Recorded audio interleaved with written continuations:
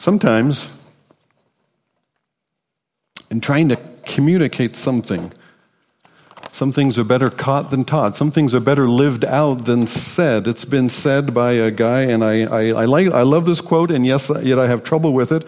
It's probably, well, we can't verify it historically, but it's said that Thomas CC said, preach the gospel, if necessary, use words. The point can be made that you can certainly live out much of the gospel that we want to share. Now, I'm of the opinion that you also have to use words.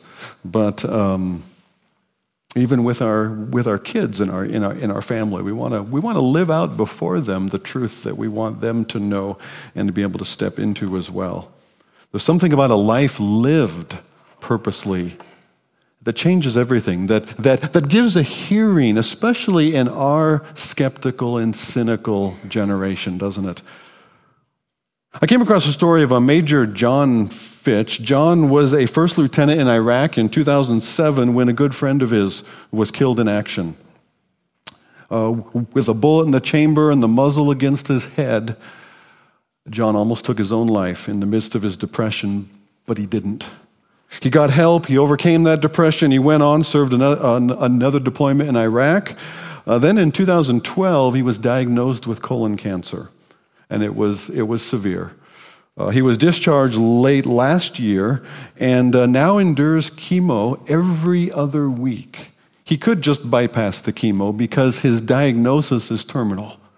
But he's doing the chemo anyway because he has one final mission, and that's stopping or fighting against military suicides. He's been there. He knows what some of his fellow soldiers are feeling, and he wants to be there for them. Given an uncertain number of months to live, he's devoted his time and energy to helping vets battling depression through an organization called Carry the Fallen.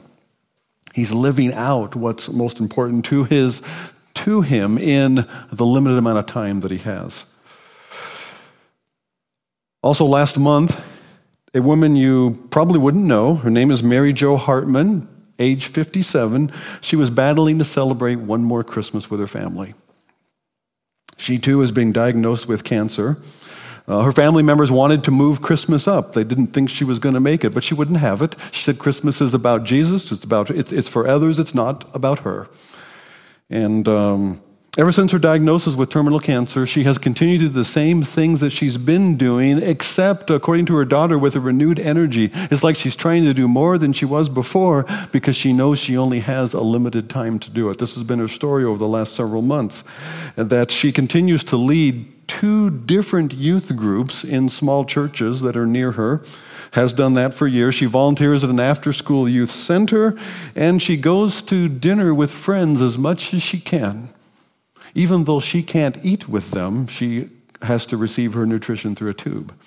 And yet she gives herself to this with renewed energy and passion, knowing that she only has so much time left. In our own church family, a good friend, Brian Epp, was diagnosed with ALS, Lou Gehrig's disease, I think around June in 2010. Now, before that diagnosis, Brian was known around here at the church as a servant's servant. He was nominated to serve on the deacons and served on the deacons team because that's what he was. He was a servant, and so he served there as well. The progress of that disease has changed many things in their family, but it hasn't changed who Brian is, a servant of Christ. Brian attends, last count I knew of, 2 different ALS support groups. That's still right? And he does that not because he needs all that additional support. He's going to go there and be a help and an encouragement to others that share his disease. He's been in the midst of the Ice Bucket Challenge. He's rode his scooter all the way from Battleground to Bend, Oregon, and he's also ridden it from hood to coast, maybe not quite at the same pace as the runners, but all the way there where they take it in legs of 3 legs and they get in a van and they drive most of the way. Brian rolled the whole way. He does those things, again, to raise awareness of this disease and how to care for, how to support, and also drive research efforts into this. This is something that God has put before him and put him and his family in the midst of, and so he's going to run this race well. At the same time that Brian was diagnosed with ALS, this is the family you need to know. You need to get to know them. They at the same time he was diagnosed, his wife Jenny was also battling cancer. And so these are two who have looked face to face into their mortality. And yet they've seen past it into eternity, and they have decided what time God gives us, whatever time that is, long or short, we're going to use that in His ways, for His glories, however He would have us serve and represent Christ to people who are around about us. We easily forget, in all of our days of hurry and foolery, that all of us are in a very similar place. All of us are in our last days. The difference between most of us and these three different families that I've mentioned are that most of us don't know how many of those last days we might have. Days or months or years or decades, we might hope. But none of us know, do we? We can't know. What we do know is that we are mortal. We have all been diagnosed with a disease called mortality. From ashes to ashes, dust to dust. From out of dust you came, God says in Genesis 3, to dust your fleshly body shall return. And yet, even as we share the sorrows of Job in this broken world, we also can share something of the hope of Job, can't we? He expressed it this way. In Job chapter 19, I know that my Redeemer lives, and because He lives, at the last, He will stand upon the earth. He is the living God, we said last week. And after my skin has been destroyed, yet in my flesh I shall see God. You see, this mortality will put on immortality. This corruptible will put on incorruptible. And death itself will be swallowed up in victory. But what between now and then? The psalmist tells us, Lord, not knowing the days, not knowing the number of days we have, knowing what we might expect them to be, teach us to number our days so that we might use them wisely. We might apply them to a heart of wisdom. That's what Paul was telling Timothy to tell the church when he wrote these words in 1 Timothy chapter 3 and verse 14. I hope to come to you soon, but if I'm delayed, because I don't know what's going to come up, things come up.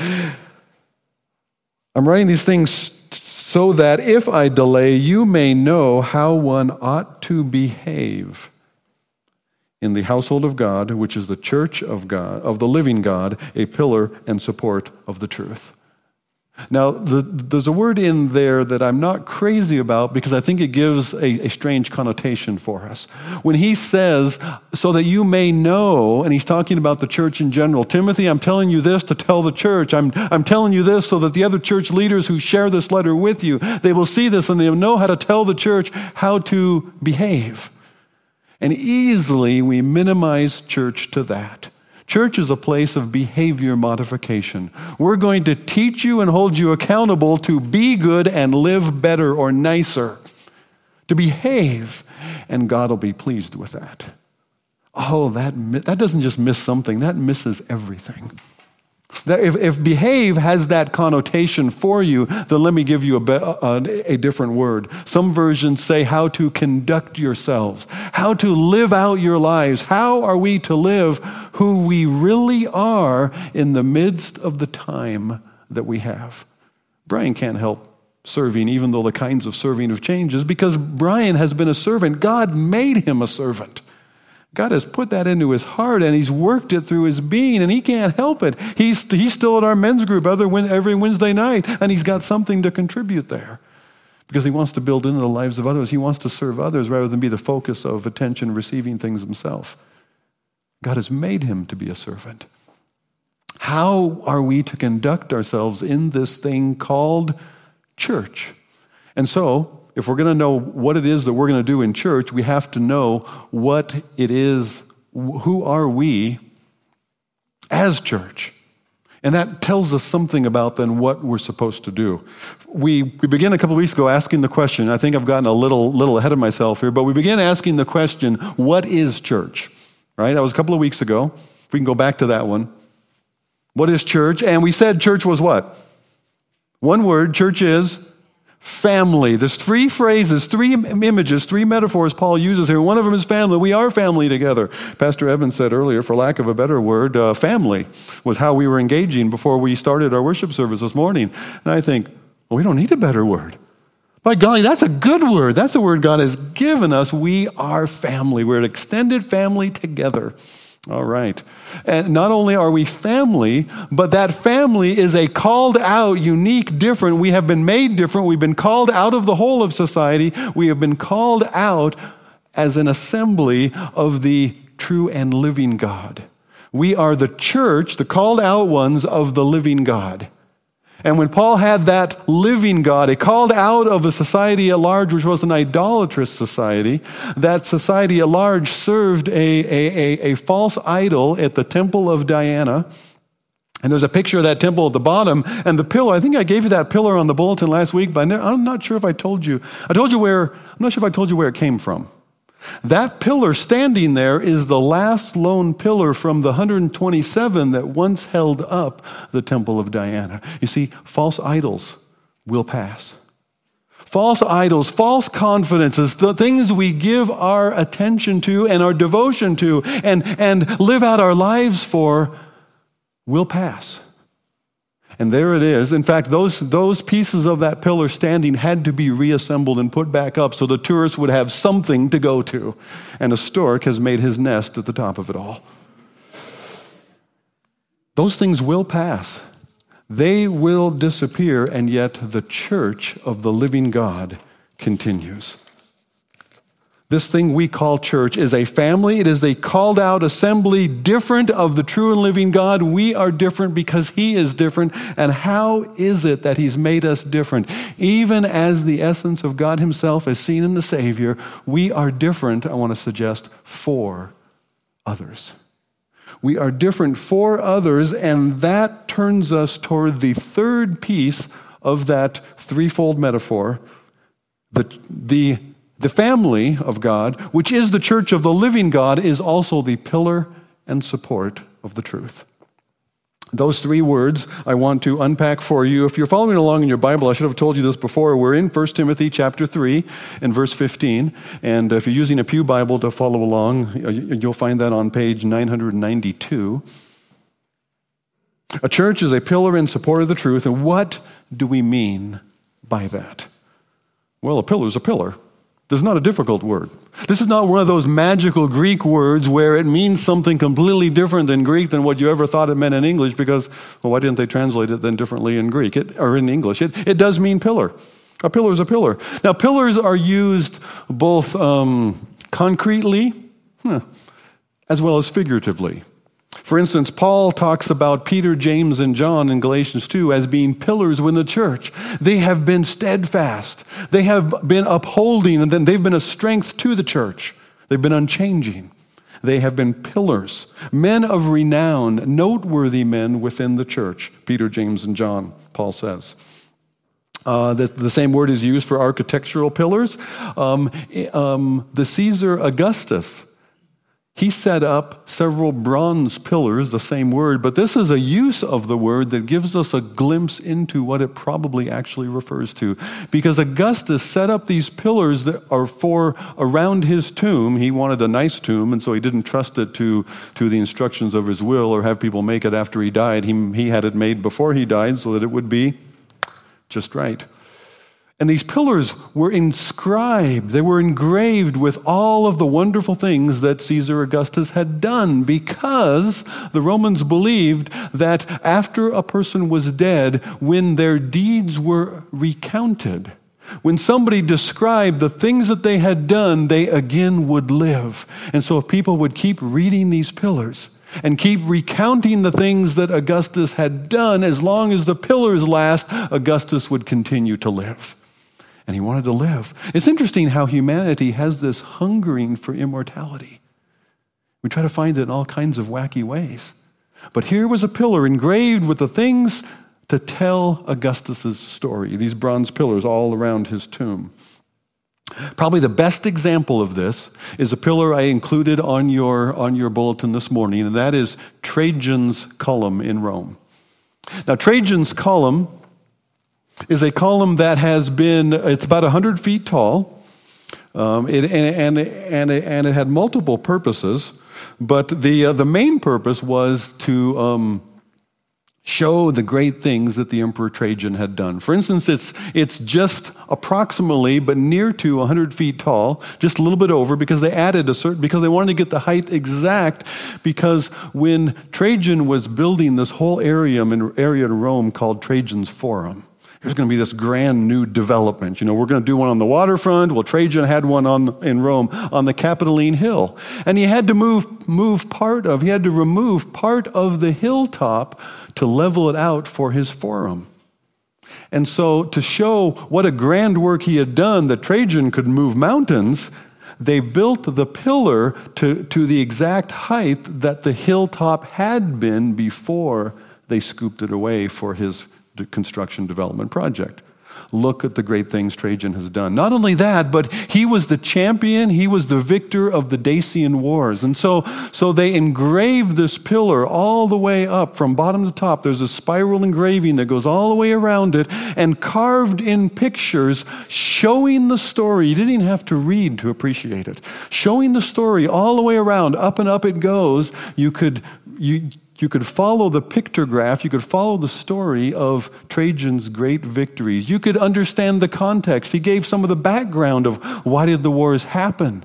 How did victory come about? What were the outcomes of his victory? All of that is displayed in picture after picture that winds up this spiral frieze engraving all the way up the pillar. And at the very top, the purpose of the pillar and its large base.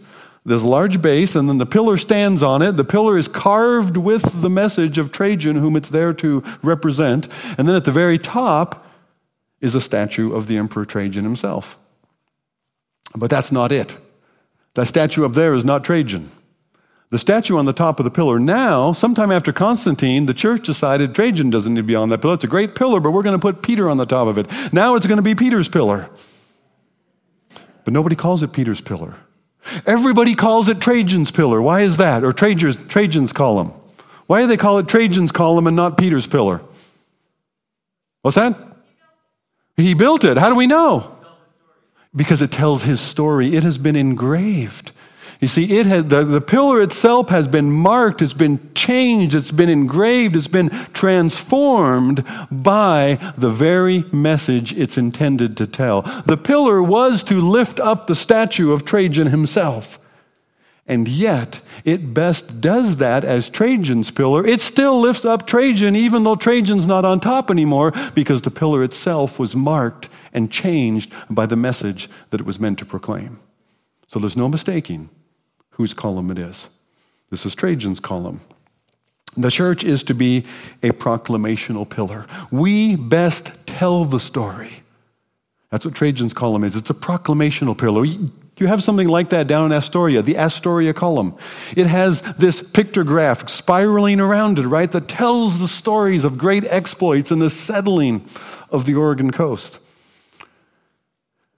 The church is a pillar. The church is a proclamational pillar. Our role, our purpose is to represent Christ, to represent his gospel. I'll come to that in a moment. We'd best do that when we ourselves have been marked, when we ourselves have been changed, when we ourselves have been transformed by the message that we are meant to represent. Now it says the church is a pillar and support of the truth. That word support is a little different. It's a unique word. In fact, that word doesn't occur in the classic Greek prior to the New Testament. It doesn't occur anywhere else in the New Testament as a noun. It doesn't occur in the church fathers after the New Testament. Nobody else used this word as a noun. Paul simply made it up. Now, we do that, though. We convert. It was an adjective. As an adjective, it referred to something which was steadfast, something which is immovable. It's used in classical Greek that way. It's used in the Bible that way. In Colossians 1:23, Paul tells us to continue in the faith, stable and steadfast, unmoving. He further defines it, not shifting from the hope of the gospel which you heard, which has been proclaimed in all creation under heaven, of which I, Paul, became a minister. In 1 Corinthians 15:58, same word again, as an adjective, therefore, my beloved brothers and sisters, be steadfast. What does that mean? He adds another adjective just to clarify it, unmovable.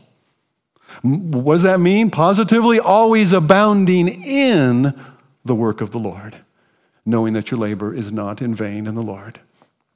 So the word was known, the word was used as an adjective of something which is immovable, something which is steadfast, something which stays there, something which can be counted on.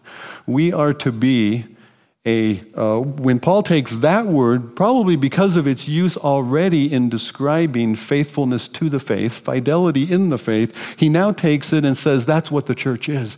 The church is a steadfast one. He converts the adjective into a noun.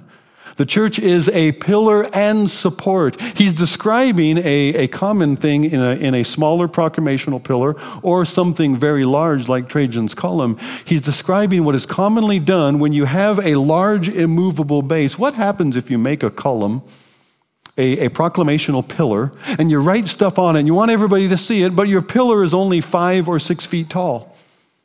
Well, you put that up in the middle of some grand hall and you expect everybody to come in, mingle, and everybody's going to see it. But the problem is it's only 5 or 6 feet tall. And when you fill the hall full of people, nobody can see the pillar. So what do? You take a big chunk of marble and you stick it down there. And you put this pillar on top of that big chunk of marble, and nobody's going to move the marble. Nobody's going to push that aside. Hey, what's this block doing in the middle? No, it's huge. It's a big, immovable block. And the pillar stands on top of that. And so it upholds it, it lifts it up, and it keeps it from being moved or shifted. An immovable support which holds up the truth, the story, so that everybody can see it. The church is a pillar changed by the message we proclaim. We tell a story having been changed by it, and we are an immovable support of that truth. The gospel does depend on us. Now, the gospel is not solely dependent on us. Notice that it says here that the church is a pillar and support of the truth. Now, the truth, I've already alluded to it a couple of times. The truth is referring to the truth of God's word, God's truth, the word of Christ, the gospel that we have believed and been saved by. The gospel, the truth of God that others also need. Now, just to kind of shore that up a little bit, support that, if I may. Ephesians 1:13, in him you also, when you heard the word of truth, the gospel of your salvation, and believed in him, were sealed with the promised Holy Spirit. John 1:17, the law came by Moses, but grace and truth, the full, complete revelation of God and his salvation comes by Jesus Christ. Jesus himself said, you shall know the truth, and the truth shall set you free. There is truth. 1 Peter 1:22, having purified your souls by obedience to the truth which says, believe on the Lord Jesus Christ and you will be saved. And obedient to that truth, a person is saved. 1 Timothy 2:4, in this same book, God our Savior, who desires all people to be saved and to come to the knowledge of the truth. To be saved is to come to a believing, trusting knowledge of God's truth concerning Jesus. 3 John, verse 8, therefore we ought to support people like these, those who have gone out for the gospel, so that we may be fellow workers for the truth. So not merely Paul, but John as well uses the same thing. Jesus used the truth as referring to God's ultimate revelation concerning himself, which is found in Jesus and in his word. And that is the truth that we support and proclaim.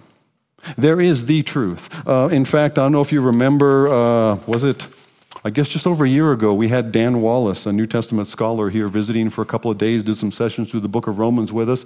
And Dan Wallace describes that article, the little the. Sometimes little articles really matter a bunch. He says this one is an article par excellence. It's an article that says that this is truth above any truth. This is truth above every truth. This is the truth that matters more than anything else, and that has been given to you to support. and to proclaim. That's what church is. We are those to whom have been given the immeasurable privilege of upholding and showing forth the truth of the living God as those who are his family, created in his image and marked by it. There's a similar thought in 2 Corinthians chapter 3 and verse 3. Paul says, you are living letters. He says, I don't need letters of recommendation from one place to another because you are our letters. You, believers in Jesus, are living letters, he says. And he goes on to explain that. You are a letter from Christ delivered by us, written not with ink, but with the Spirit of the living God, not on tablets of stone, but on tablets of human hearts. God has engraved his story upon your life. That's called transformation. That's sanctification. That is the being changed and living out the Christian life in godliness, which is Christ-likeness. If I could put these together a little bit. The living God transforms those he has called to be his own children in his family, and his writing, he's engraving, he's transforming us with a family resemblance that shows his nature, transforming us in godliness, which is a likeness to Jesus in our character, because Jesus is the exact image of God. He is deity translated into humanity. We are not Jesus. We are not Jesus. We are not the Son of God. We are not Emmanuel, God in flesh, God with us. And yet God is with us. The Spirit of the living God does dwell within those who believe in Jesus. God is in us by his Spirit, and God is carving his likeness in us from glory to glory by the Spirit of the living God. That chapter in 2 Corinthians 3 that opens with, you are living epistles, you are living letters, written by the Spirit of the living God. That's the chapter that closes with, God is changing us from glory to glory by the Spirit of the living God. He is conforming us into his own image. He is at work in us. God is not interested in our playing games and pretending to behave and to be good according to somebody's standard. The living God is working his change in you, which will endure into eternity and is already being seen and is intended to be seen by others. When Jesus said, don't put your light under a bushel, he wasn't talking about your new LED flashlight, as cool as it is. He was talking about that light in us, and yet what light do I have? Jesus is the light of the world that has come into the world and is the light of every man. His light in us is what people around us desperately need to see. We are proclamational pillars. We are a pillar and support of the truth. And then Paul seems to go on in verse 16 to describe the truth. That truth that we're supposed to make known, that truth that we're supposed to proclaim to others, that truth is about the gospel, it's about Jesus. I can prove that to you in the very next verse. What is this truth? Well, it says, great is this, indeed we confess, is this mystery of godliness. This confession, this which we agree to, is more than we can fully understand. It's a bit of a mystery. How is it that God becomes human? Well, here's how Paul describes it. What he's done here is he's taken a hymn. He's taken a song that was sung in the churches in the first century. We don't know the music, we don't know the tune, but we know the words. And he's grabbed a part of that song and he's brought that into his letter and said, this is an expression of the truth that the church upholds and proclaims. He, Jesus, was manifested in the flesh. He was vindicated by the Spirit. What does that mean? Well, we know what manifested in the flesh was. The Word became flesh and dwelt among us, and we beheld his glory, the glory of the only begotten of the Father. He was vindicated by the Spirit. What was that referred to? Well, he was declared to be the son of David, according to the flesh.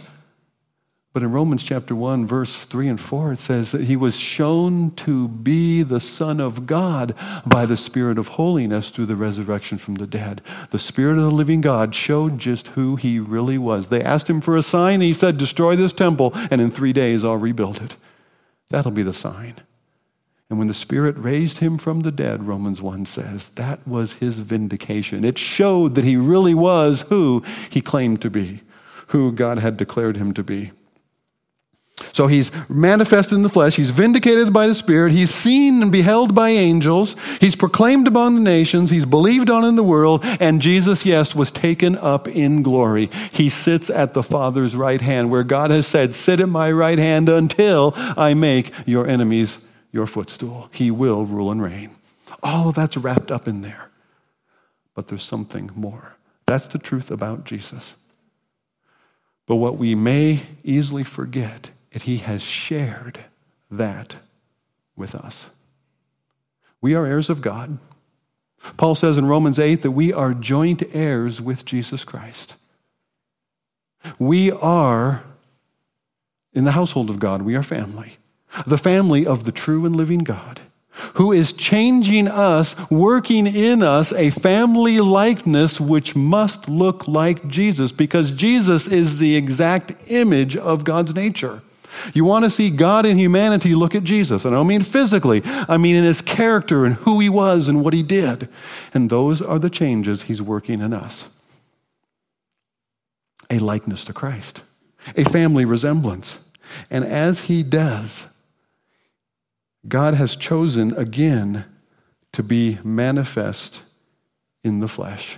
Even as he showed himself in Christ, he has determined to show his likeness in us. We who were originally made for that purpose, before the fall, made in the image of God to represent him to all of creation. And God continues to do it still through redemption. We are made in his image to show God's likeness. Not only that, but even as Jesus himself was showed to be who he really was by the vindication of the Spirit, you and I will be vindicated. We will be vindicated. 1 Peter chapter 2, we covered this in Peter a few months ago, but he says, keep your conduct among the nations honorable, so that when they speak against you as evildoers, and they will, expect opposition, and yet they may see your good works and glorify God on the day of visitation. There will be a vindication. There may be trouble now. There may be opposition now. There may be resentment now. They may ridicule now, but there will be a vindication, and they will glorify God because of how you have been in showing Christ when Christ himself is revealed. Romans chapter 10, verse 11 says, the one who believes in him will not be put to shame, will be vindicated. Your faith will not be futile. Your faith will not be empty. Your faith will have its day. Everyone who calls on the name of the Lord shall be saved. None will be left. 1 Corinthians 15. If Christ is not raised, then our faith is empty. Our faith is in vain. It will be found to be futile. We have misrepresented God. Our faith is futile. We're still in our sins, and those who have fallen asleep have perished. Those who are dead are really dead if Jesus isn't raised, and our faith is empty. But now, Jesus is risen from the dead. He has become the first fruits of those who are asleep, those who have died. And if he's the first fruits, there's an abundant harvest to follow. First of all, Christ is raised, and then all who belong to Christ at his coming, your faith will be vindicated. I'm simply trying to show this, that what is true and what the first church sang about Jesus, what Paul is saying, by the way, this is also something that he has shared with you. God, as he did in Jesus, is going to manifest himself through your flesh. God, as he did in Jesus, is going to vindicate your faith and faithful service. God, as he did in Jesus, he's going to use you to proclaim God among the nations. And not only that, even as Jesus was taken up in glory, so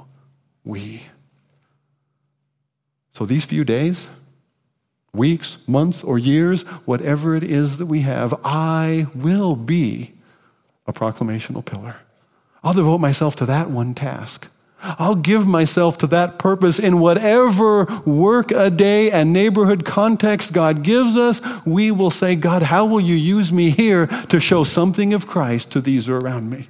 And as I live in the midst of today, in the midst of a broken world, and trouble comes crashing down, and yet somehow in the midst of that, I maintain hope. As Peter said, they will ask you to give some answer, some reason, some explanation for the hope that is within you.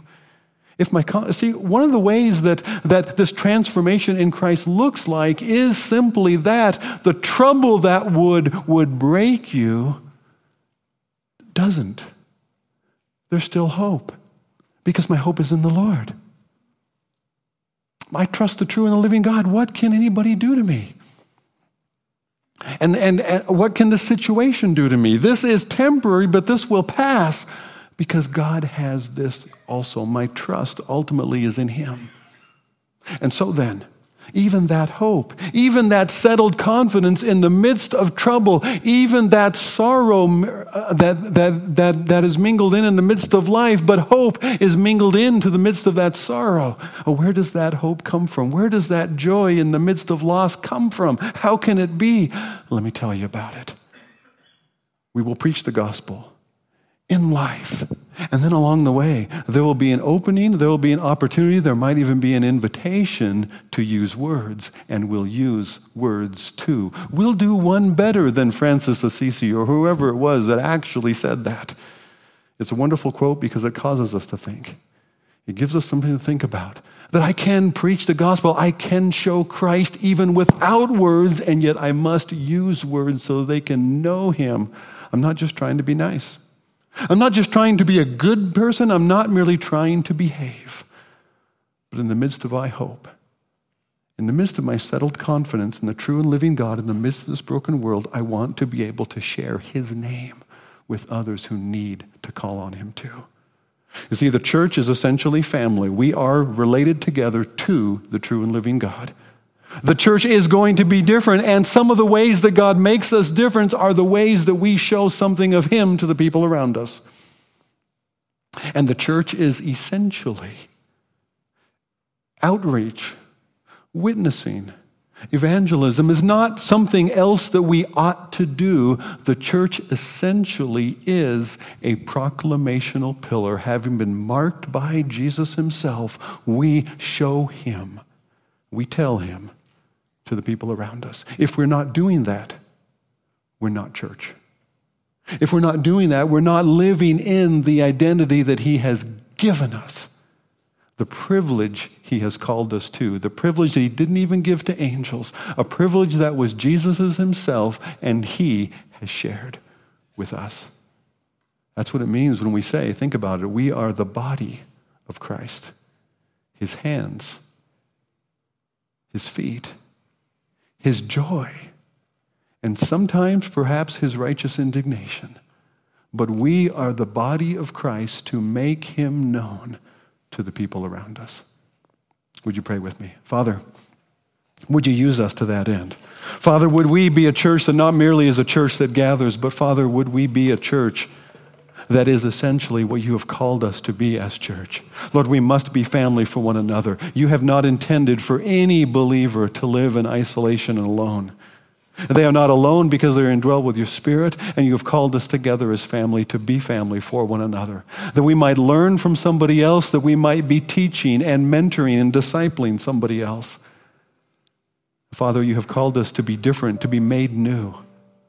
You have saved us out of sin and despair that You might change and transform us, that You might conform us into the image of Your own Son, from glory to glory. And Lord, You do that not merely for our exaltation, although You intend that. You have done that and are doing that in us. That is our destiny because You intend to use us to show Yourself to others. You intend to use us to tell of Yourself to others.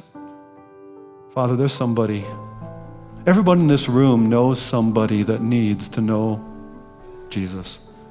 Not just to know Him, of Him as a person, but to know Him as the one who died for them, the one who would be their Savior. Oh, Father, would You show us how to live toward that person, something of Jesus, and to be ready.